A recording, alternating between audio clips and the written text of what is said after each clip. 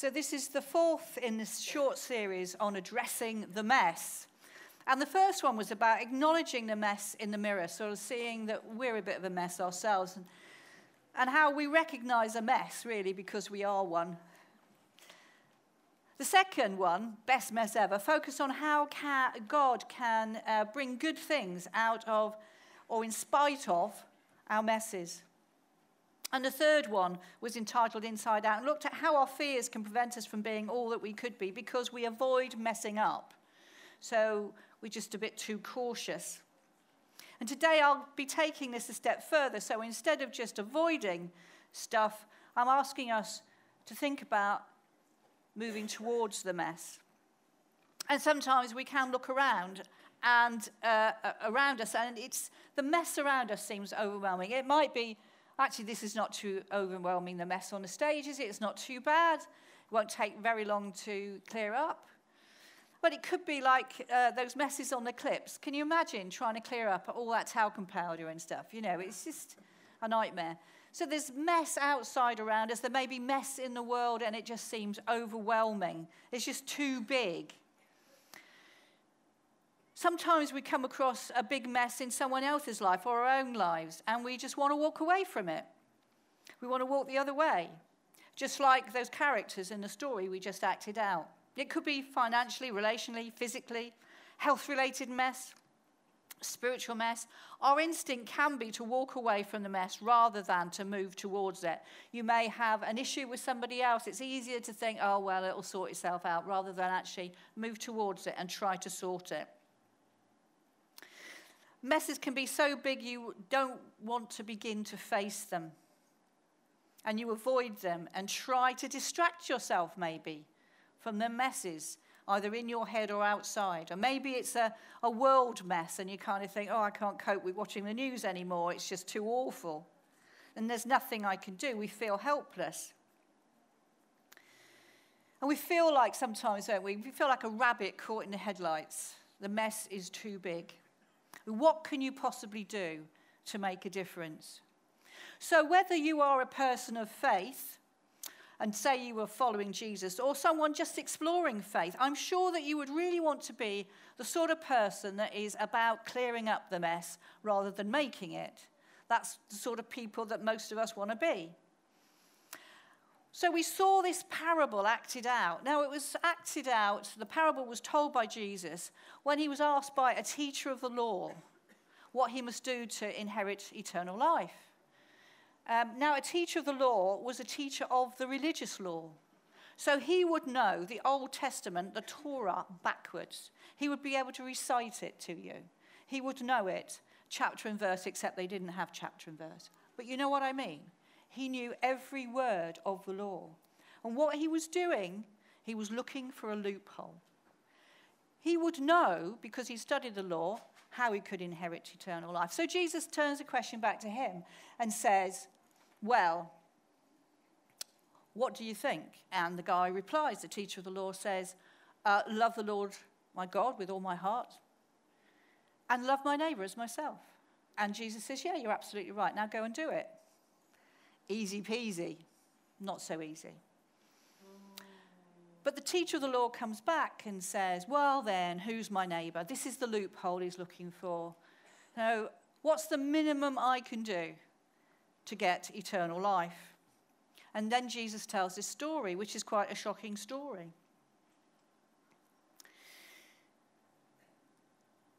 So we talked about how the Levite and the priest were involved in the whole religious core of their culture, Judaism. They would both have known that they were supposed to help, but they crossed the road. They would know that deep in the law it says, love your neighbor as you love yourself. And if you were on the road in a heap, you would want somebody to take care of you. But they both in the story avoided this. Why? But the Samaritan had compassion. Why? Now, I want to tell you about an experiment that happened in the 80s. They wanted to find out why sometimes people are compassionate and sometimes people aren't, and it could be the same person. So they did this little experiment. They went to Princeton Seminary College, where they train ministers, and they got a group of students involved in this experiment. I don't think they knew it was an experiment, so half of the students, all of the students were told to prepare a sermon, and then they had to go and give the sermon. It was like a practice sermon. So they had to prepare this sermon, and then they were called out and they had to preach the sermon. Now, half of them, the sermon they had to preach on was the Good Samaritan. That was their theme. That was what they were asked to preach on. The other half were given other Bible text to preach on. And in turn, they were called out to give their sermons and be assessed on them. And every one of them, on the way to preach their sermon, came across a fella doubled up and groaning. Now, all of them were at seminary college. Do you think all of them stopped to help? No. Do you think that the ones who'd been meditating, thinking about the parable of the Good Samaritan were the ones who stopped to help? Yes? No. It didn't matter what they were preaching on, what they'd been thinking about. Do you know what the key element was? Time. They were given timed sequences to go. So some of them were given a bit more time to get to their destination, and those stopped and helped. But the ones in a bit of a hurry were too preoccupied to see what was going on. Apparently, our default as human beings is to help, especially if we attend to the other person, if we look them in the eye. And apparently, there's something that happens in our brains. If you look to somebody in their eye, there's a kind of a meeting, and there's an empathy that starts between us. We need to be aware of the needs around us, because self-absorption, hurry, and fear blinds and destroys compassion. We need to stop looking in and start looking out. Those students were too concerned about what they were doing. There is a spectrum of attendance that runs from, like, and we're going to put it up here, self-absorption, noticing, empathy, and compassion. And you see it played out in that story, don't you? That the priest and the Levite were self-absorbed. They didn't want to stop. They were in a hurry. And if they had stopped, the man might have been dead. And if they touched the man, it would make them unclean, and they wouldn't be allowed to go into the temple. It was kind of a thing that they did. They were too self-absorbed. They had noticed, they had seen, it tells in the story that they saw that man, but they walked on the other side of the road. So we need to notice what's going on. And we need to really take notice. And that would help us to be more empathic. And that will help us towards compassion. Self-absorption, hurry and fear blinds the characters in the story, and it destroys compassion. We need to stop looking in and start looking out. But then the Samaritan comes along, and to give a bit of an idea about the shock value of the story, I'm going to read you a friend's modern political take on the story. Are you ready? One day, an Eastern European fruit picker who'd been up since 5 a.m. picking strawberries in the field for less than minimum wage was walking back from work when he was caught by two people, thrown to the ground, kicked and beaten, and his wallet and phone stolen. A member of the Conservative Party was walking past, but was busy on the way to a luncheon, so didn't stop. A member of the Lib Dems walked past, busy delivering their Lib Dem focus, and didn't stop. Two members of the Labour Party were walking and arguing about who should be leader, and they didn't stop either. A priest walked on by, as did many others. By this time, it was 4 p.m, and a member of the English Defence League walked by. He was coming back from a protest against immigration, and he walked by. He walked over and he asked the man if he's okay, and he immediately hears a foreign accent. And he reaches into his bag. The fruit picker thinks he might be trying to hurt him, but he takes out a first aid kit. He wipes his wounds, gives him a sling for his broken arm, and takes him to the hospital. Day after day, he visits him to make sure he gets a full recovery. But you say to me, that would never happen. The EDL are a bunch of racists and hooligans. Why would they help an immigrant? Well, this is the story that Jesus tells. It's just as shocking. At the end of the story, Jesus is telling us to be less self-absorbed and more attentive and compassionate. He says, go and do likewise. Self-absorption, hurry, and fear blinds us and destroys compassion. We need to stop looking in and start looking out.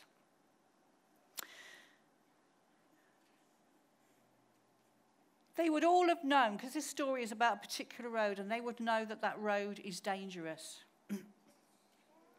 They might think it's a trap. They might think they'd be the next. But the Samaritan risks everything to help. So how can we go and do likewise? One way is to notice, to open our eyes and to attend. I used to avoid giving eye contact to the big issue seller up in town. Do you ever do that? You kind of think, oh, no, I'm not going to look at him. And now there's one outside Aldi. And I was really challenged about this. Self-absorption, hurry, and fear blinded me and destroyed compassion. And I needed to stop looking in and looking out. I now give eye contact to the guy uptown. I used to be a Levite, but my aim is to become more like a Samaritan. Interestingly, over the years, I've got quite a rapport with him now. I don't have to give him money. I sometimes buy him a sandwich. I rarely buy his magazine. Not my style.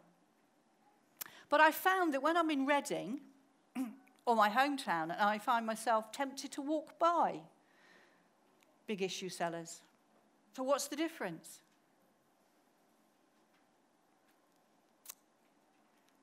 And I've recognized what I'm doing, and I've stopped doing it. Because this is a human being. So if hurry is an issue, then we need to make more time for people. Hurry and rush is corrosive. It's corrosive for every relationship, isn't it? It's corrosive in our families. It's corrosive in our jobs. It's corrosive in society. And one very wise man recommends that we ruthlessly eliminate hurry from our lives. If we want to get anywhere near following God, we need to ruthlessly eliminate hurry from our lives. Because self-absorption, hurry and fear blinds us and destroys compassion. We need to stop looking in and look out. Now, the story that I told you about at Princeton comes from a TED talk by a chap called Daniel Goleman. And you can find it on YouTube. There are some really good talks on there on compassion. And this one is worth a watch, as are some of the others. So he started his talk with that story I just told you, and he finishes his talk with this story, which we're just going to show now. Some time ago, when I was working for the New York Times, it was in the 80s, I did an article on what was then a new problem in New York. It was homeless people on the streets. And I spent a couple of weeks going around with a social work agency that ministered to the homeless. And I realized, seeing the homeless through their eyes, that almost all of them were psychiatric patients that had nowhere to go. They had a diagnosis. It made me what it did was to shake me out of the urban trance where when we're passing someone who's homeless in the periphery of our vision, it stays on the periphery. We don't notice, and therefore we don't act. One day, soon after that, it was a Friday, at the end of the day, I was going down to the subway. It was rush hour, and thousands of people were streaming down the stairs. And all of a sudden, as I was going down the stairs, I noticed that there was a man slumped to the side, shirtless, not moving, and people were just stepping over him, hundreds and hundreds of people. And because my urban trance had been somehow weakened, I found myself stopping to find out what was wrong. The moment I stopped, half a dozen other people immediately ringed the same guy. And we found out that he was Hispanic, he didn't speak any English, he had no money, he'd been wandering the streets for days, starving, and he'd fainted from hunger. Immediately, someone went to get orange juice, someone brought a hot dog, someone brought a Subway cop. This guy was back on his feet immediately. But all it took was that simple act of noticing. And so I'm optimistic. Thank you. That's quite a story, isn't it? Just takes one person to notice, have the courage to stop, and all these other people join in. It took one person not to be self-absorbed, to notice, to have empathy and compassion. And sometimes the reality is it's actually easier to join with others, isn't it, to help, rather than go it on your own. It can be scary to move towards the mess. I don't know if you're aware, but today is Homeless Sunday. This seems to fit well with what we're talking about. Here are a few facts about homelessness in Bracknell and general. Any one of us is only 3 pay slips away from being homeless. That's quite scary, isn't it? During the Bracknell Night Shelter at the beginning of 2016, 40 names were registered. And on average, 15 people stayed each night. Currently, we have about 10 people staying. The government states that the numbers reported sleeping rough in England has more than doubled between 2010 and 2015. 2016 figures are not available yet. But actually, a lot of homeless people don't even register as homeless. They're sleeping on people's sofas or getting by in other ways. So the government estimates are nowhere near the reality. And the problem is growing exponentially. In 2015, Bracknell Forest Council said it spent £1 million a year on temporary accommodation for people. I would guess that many of you would know we've joined with 8 other churches to help run a night shelter for homeless people in Bracknell over the winter. We started last year, and I've been one of the helpers. We decided, with courage got from joining with other people, to move towards the problem. It's easier to join with a group, as I said, than to go alone. And it was very scary to start with. That first night with these people was very scary. But then when you notice them, when you look them in the eye, when you get to know them, it triggers empathy and compassion. These men and women that come here over Wednesday evening are not statistics. They're people with a very real story. And sometimes you don't know who are the helpers and who are the punters, because it's not that obvious. They look, some of them, just like you and me. It can make all the difference for us as well. Our being alongside them has made a change in our lives. I think everybody who started helping last year said they got more out of it than they felt they put in. Our being alongside people in need brings us closer to God, because God has a heart for people like that. It builds our compassion.